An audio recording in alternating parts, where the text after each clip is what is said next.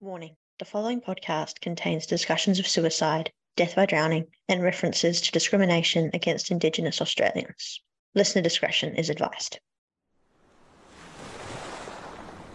On the 17th of December 1967, then Prime Minister of Australia Harold Holt convinced his friends and his mistress to join him for a swim before lunch at Cheviot Beach. The day was hot and blustery, and the seas were high. This area was known for its riptides and was full of concealed reefs and rocks. Despite this, Holt wanted to swim. He loved the sea, and he was an avid swimmer, snorkeler, and spearfisher. In fact, he had gone diving at this beach before and salvaged a porthole from the wreck of the SS Cheviot. This was the ship which had sunk here in 1887, with the loss of 35 lives, I should add, and given the beach its name. Holt described knowing the beach like the back of his hand. He entered the water at approximately 12:15, and he never returned to shore. According to the testimony from his mistress, Marjorie Giuseppe, Holt had disdained to stay close to the shore and had instead swum out, as he was wont to do, but was soon caught in a rip and dragged out to sea. It was, she said, like a leaf being taken out, so quick and final. A huge search was launched, although it was hampered by the harsh conditions and had to be abandoned several times over the next few weeks. Eventually, it was called off on the 5th of January 1968, and Harold Holt joined the sad list of Australians who drowned after overestimating themselves in the water. Or did he? I'm Juliana, and you're listening to The Skeptical Historian.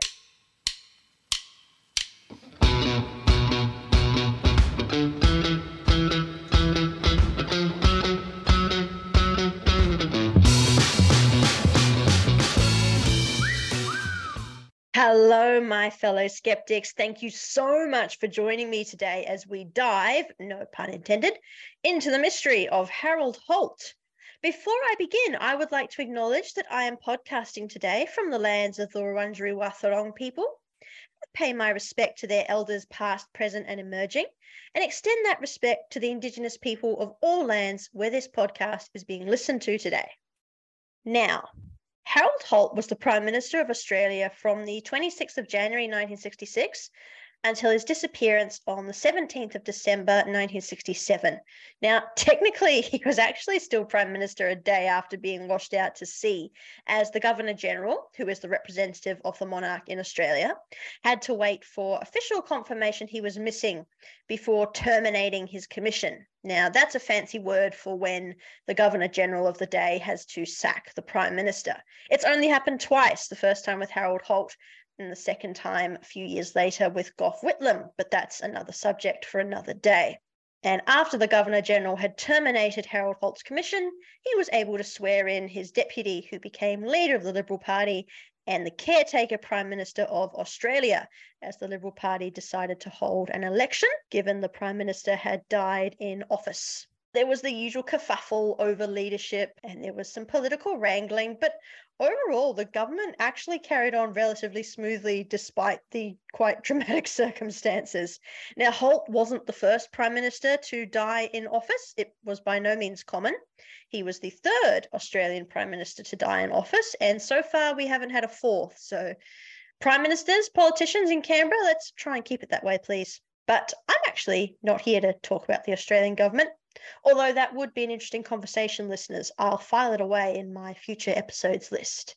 I want to talk to you today about Harold Holt and examine the question that has risen like the tides at Cheviot Beach since 1967. What really happened that day? There are a ton of theories, most of them based on the fact that his body was never found. Now, without a body, of course, come conspiracy theories. And many of these theorists say that because there is no body, we can't definitively say that Harold Holt is dead. And even those who do agree he's dead tend to dismiss the idea that he could have just drowned. So when we come back from this break, we're going to have a look at some of these ideas, getting the most unlikely and frankly ridiculous out of the way first.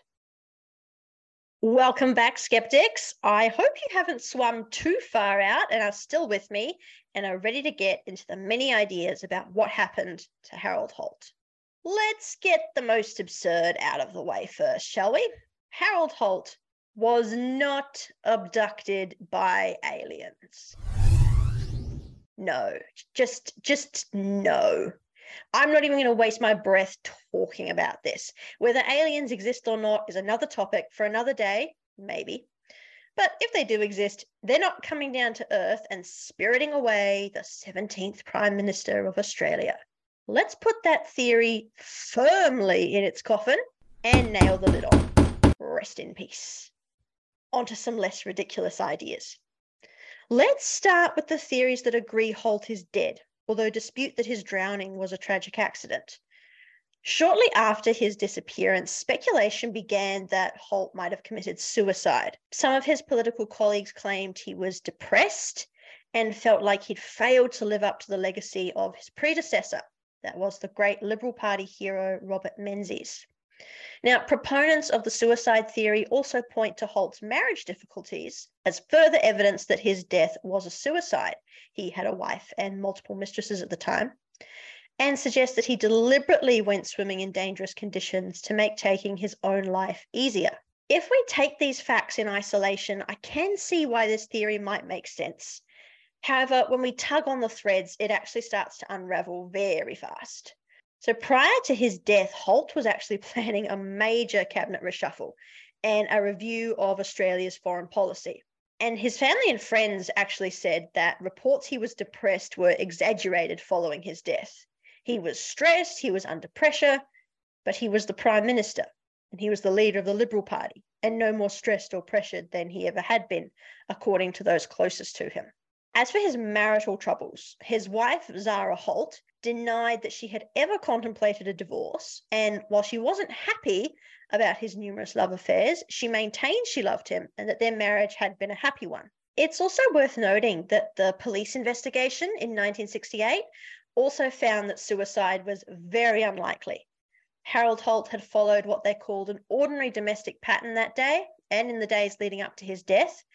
And there were witnesses at the beach. He invited people to come with him, and suicide in front of witnesses is an extremely rare event. Holt's children, his adult children, and their partners all dispute the idea of suicide as well. They point out that he was devoted to them and their families, and plans had recently been made for a family get-together where he would be able to spend time with his grandchildren, who he absolutely adored. So, suicide is out, or at the very least, very unlikely. I don't want to immediately dismiss it because we can never really know in this kind of circumstance, and only Harold Holt was in his own mind at the time. However, given the testimony of people close to him, those who knew him best, I think we can all agree it is extremely, extremely unlikely that Harold Holt committed suicide that day. So, are there any other theories? Of course there are, or we wouldn't be talking today. So another theory that ends with the death of Holt is that his disappearance was in fact an elaborate assassination plot. Now, Harold Holt biographer Tom Frame, whose fantastic book, The Life and Death of Harold Holt, I have been using extensively in making this episode. It's great, check it out, grab a copy. Identifies two distinct assassination theories. One, Harold Holt was assassinated by the CIA. Or two, Holt was assassinated by Viet Cong agents in Australia. We can absolutely dismiss, as Tom Frame does, the idea that the Viet Cong assassinated Harold Holt. There is no evidence that they had the kind of sophisticated intelligence operation in Australia that they would have needed to successfully carry out the assassination of such an important public figure. Also, I think it's worth pointing out that they wouldn't have needed to. Their successful guerrilla campaign in Vietnam was doing more damage to Australia's ability to fight them effectively than murdering the Prime Minister ever would have. But what about the CIA, or the Central Intelligence Agency? Well, it is true the CIA at this point in history was an agency that was absolutely out of control, and murdering or attempting to murder a foreign head of state was certainly not off the cards. They'd done it before, and they would do it again, multiple times in fact, before the Church Commission uncovered their dirty laundry in 1975. However, like Frame, I am deeply skeptical of the idea that the CIA would have wanted Harold Holt dead. According to proponents of this theory, the reason the CIA killed Holt was because he was considering pulling out of Vietnam. The problem with this is that Holt was actually doing no such thing. Supporters argue that Holt's withdrawal of the 1st Battalion of the Royal Australian Regiment in 1966 spooked the CIA, and they decided to kill him before he could pull any more soldiers out of Vietnam. Except that the withdrawal of the 1st Battalion was merely to make way for the much larger 1st Australian Task Force to be deployed. And this tripled the number of Australian troops on the ground in Vietnam. Furthermore, Holt was a fierce advocate for the Vietnam War, and he believed passionately in the menace and threat of communism. He supported the American bombing campaigns in North Vietnam, and he increased conscription in Australia. On a visit to America, he famously declared that when it came to Vietnam, Australia was all the way with LBJ. LBJ, of course, was American President Lyndon B. Johnson, who was also a fierce proponent of war in Vietnam. Clearly, the CIA had nothing to fear from Holt when it came to keeping Australia involved in the Vietnam War. In fact, they probably would have done more damage by killing him. Support for the war was fast waning in Australia, and a new Prime Minister might not have been so keen to take on an angry anti-war public the way Holt was. No, Holt was certainly not assassinated by the CIA, or anyone else for that matter. So his death was a tragic accidental drowning? Are we all in agreement? Sadly, no. I'm going to take a break, and when I get back, I'm going to tell you about the few people who believe with absolute certainty that Harold Holt is still alive. And I am back. Now, before we examine these theories, I want to make abundantly clear that I don't agree or endorse either of them. However, I felt I couldn't honestly do a podcast about the disappearance of Harold Holt without mentioning them and without debunking them, because that's what I'm all about on The Skeptical Historian. Now, the first of these theories is that Holt did not die on the 17th of December. In fact, he faked his own death, the theory goes, to start a new life with a lover. Now, this theory has a few holes. Primarily, he had a wife at home and a mistress who was watching from the beach. Now, Holt had plenty of extramarital affairs, but never did he show any interest in leaving his wife or abandoning his family. He was very close to his 3 sons and his daughter-in-laws and devoted to his grandchildren. It's also worth mentioning that he had been dreaming of being the Prime Minister and working towards that goal since he was at least 17 years old. So the idea that he was going to throw that all away for a lover, especially when he had plenty, is, to be frank, ridiculous. On to the last theory. This is one most Australians have probably heard, even just in general conversation, because it's so silly that it refuses to die. In fact, I'll be honest with you listeners, I debated whether or not to even mention it on air, given it has about as much credibility as the idea that Harold Holt was abducted by aliens. However, given how well known it is and the unfortunate number of books, papers, and blogs about it, with many suggesting it could be true, I really feel it is my duty as a historian to do my part and keep pushing back against this baseless myth. So here we go. In 1983, 16 years after Harold Holt's disappearance, British journalist Anthony Gray published a book called The Prime Minister Was a Spy. Ostensibly, this is a work of non-fiction, but the book makes a series of fantastical claims, including that Holt had been a lifelong communist spy, a sleeper agent for the Chinese during both the nationalist and communist regimes, and that he had faked his own death and gone to live happily ever after in Beijing. Oh, please. Gray claims that Holt's mythical Chinese handlers had a submarine stationed off the Australian coast. It waited there for a decade, as an escape route for Holt if ASIO, that is the Australian Security and Intelligence Operation, ever found him out. Gray claims that Holt spied for the Chinese for an entire 10 years before realizing that ASIO were onto him and calling in his magical submarine to spirit him away. After diving beneath the waves at Cheviot Beach on the 17th of December 1967, 2 Chinese frogmen supposedly assisted him to the submarine and whoosh! Harold Holt was gone, and ASIO erased any trace of his non-existent defection to cover up its own mishandling of a case that never happened. A slight variation on this tale is that Holt did not, in fact, go willingly with the Chinese, but was abducted and, according to a letter now held in the Australian archives, was being brainwashed for information. This particular tale could have jumped straight off the pages of a Cold War comic book and really merits no further discussion. But coming back to the claims that Holt was a Chinese spy, this story has a number of gaping holes in it. Firstly, Cheviot Beach was too shallow for a submarine to be able to fully submerge, and the conditions were not conducive to submarine activity. Those same rocks, shoals, and other obstacles which had taken the Cheviot to her watery grave in 1887 were still there, and they would have seriously impeded any underwater approach. Secondly, the idea that a Chinese submarine was just waiting off the Australian coast for 10 years in the midst of heightened Cold War tensions without anyone noticing? Come on, it's laughable. We know that at this time, the Chinese were using diesel and electric-powered Type 033 submarines. These were Chinese-built, but they were based on a Soviet design. These submarines could have reached the Australian coast. They had a range of approximately 14,000 to 15,000 kilometres when travelling at low speed.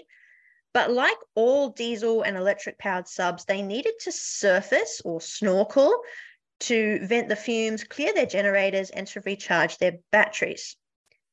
Now, if a diesel-powered electric submarine had been lurking off the Australian coast for 10 years, especially if it was stationed anywhere near Cheviot Beach, because Cheviot Beach was a military installation at this time, it would have been spotted. It would have been seen snorkeling or surfacing. Diesel submarines at this time also needed to be refueled every 45 to 60 days, and a Chinese submarine couldn't have exactly sailed up to an Australian Navy base and been refueled. So to have made this work, the Chinese would have had a constantly rotating pool of submarines going back and forth between China and Australia to ensure there was always a submarine ready to whisk Harold Holt away if ASIO caught on to him. Now, this would have been impossible to do without Western intelligence agencies picking up on this pattern of back and forth submarines.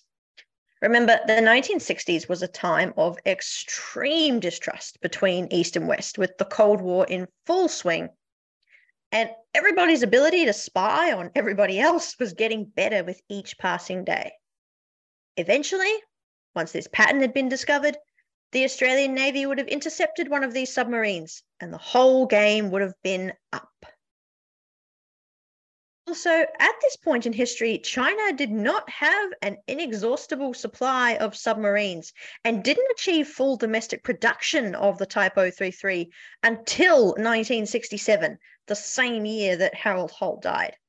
Now, prior to that, China had been relying on parts either imported from the Soviet Union, although this had stopped after the Sino-Soviet split of 1961. And the Chinese had been manufacturing their own parts from scratch, while also using up those parts that they had got prior to the split.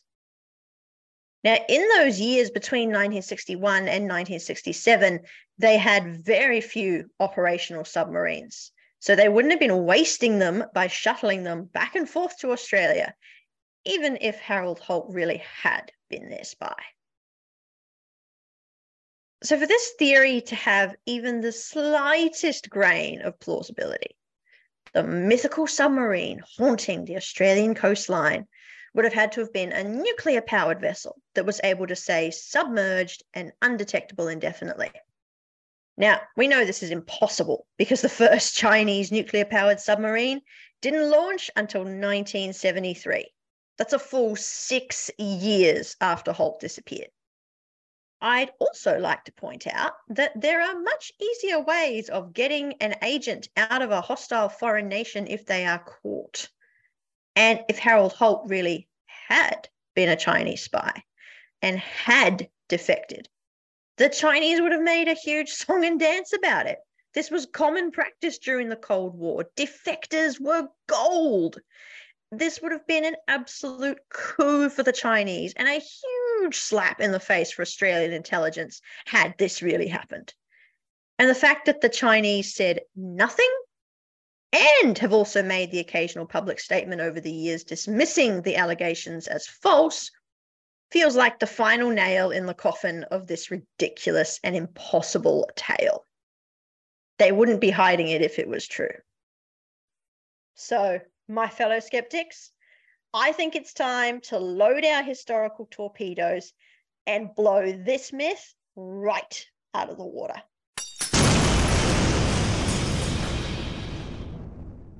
There was no submarine. Harold Holt was not a communist spy. And we are now in a position to answer the question that began this episode. What happened to Harold Holt? Well, there really is no mystery. He drowned, just like hundreds of people do at Australian beaches every year. The statistics for 2022 to 2023, over 300 people drowned, accidental drownings at Australian beaches. Now, those who cling to their conspiracies demand a body before they'll believe the Prime Minister could just accidentally drown. But there are dozens of perfectly mundane reasons why Holt's body has never been found. Could have been swept out to sea, eaten by sharks or other sea creatures, or trapped between the rocky crevices and the deadly underwater labyrinth that is Cheviot Beach.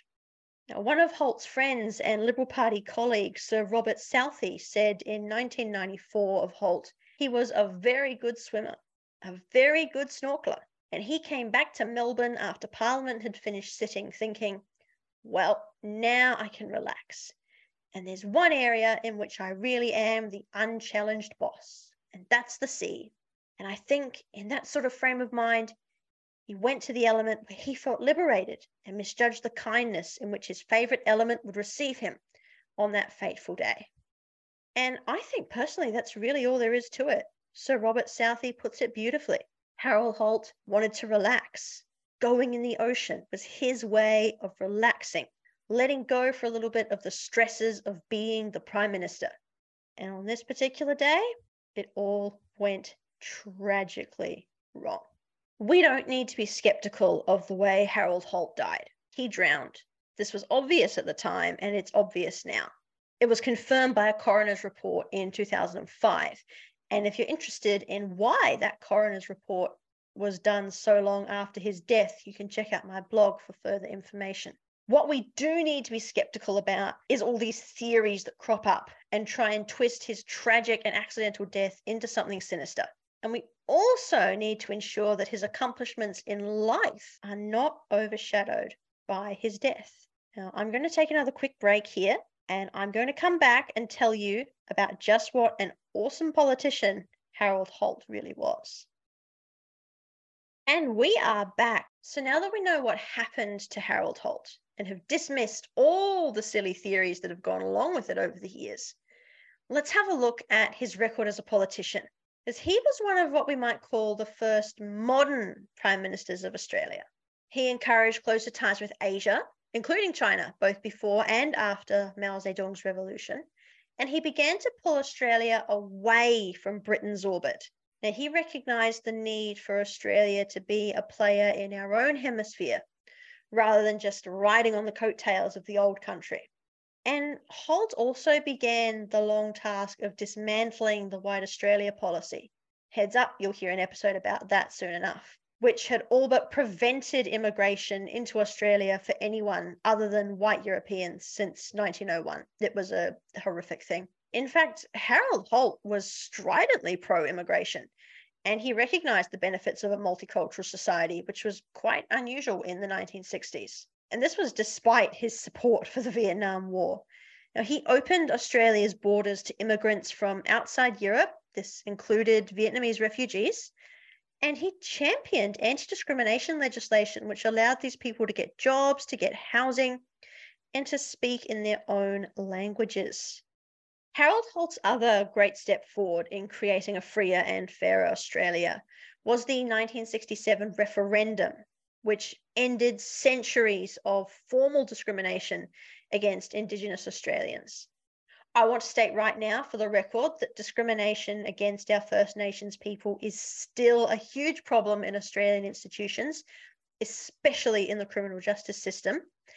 And I am not for a second pretending that the 1967 referendum meant discrimination ended instantly. The referendum stopped the discriminatory practice of not counting Indigenous Australians in the Australian census. And legislation that followed ended the segregation of Indigenous Australians in public places. Now, this is a surprise to a lot of people, but Australia did practice American-style segregation. A sign reading "whites only" would have been as common in Sydney in 1960 as it would have been anywhere in the American Deep South at the same time. Another piece of legislation which came off the back of the 1967 referendum was the end of formal policies which saw Indigenous children forcibly removed from their families and trained either as domestic servants or farmhands. You've probably heard of the people affected by these policies called the Stolen Generation. I don't have time to go in depth into the horrors of this and other discriminatory pieces of legislation against Indigenous Australians in this episode, but you can bet your pants it will be the subject of a future episode.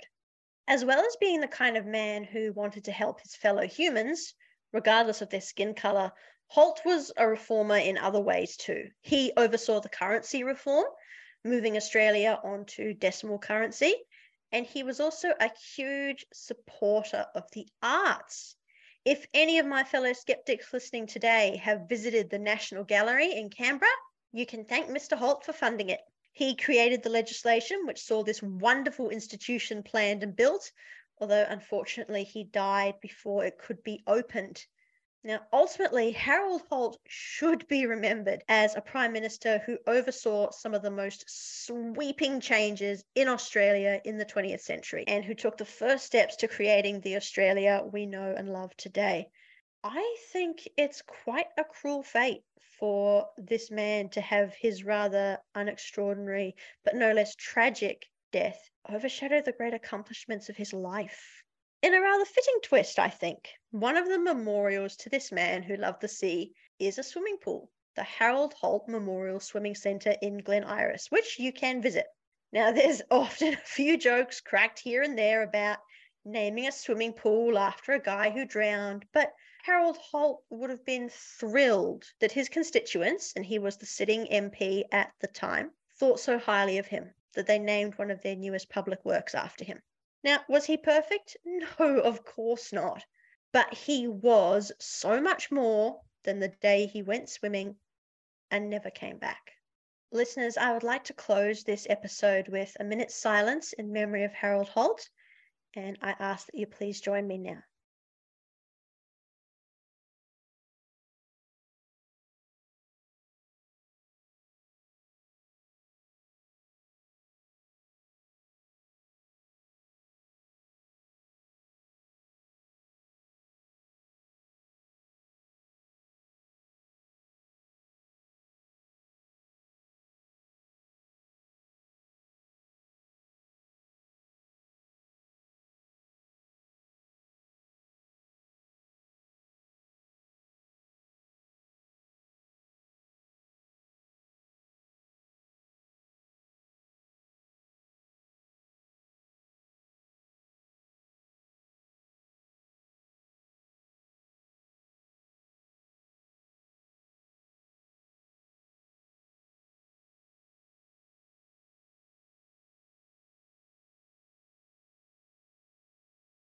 Thank you for listening. As always, if you have a question or a topic you'd like me to cover, or if you just want to join in the conversation, you can find me online at www.skepticalhistory.com. That's skeptical with a K. Connect with me on LinkedIn or follow me on Instagram by searching Juliana Byers on both platforms.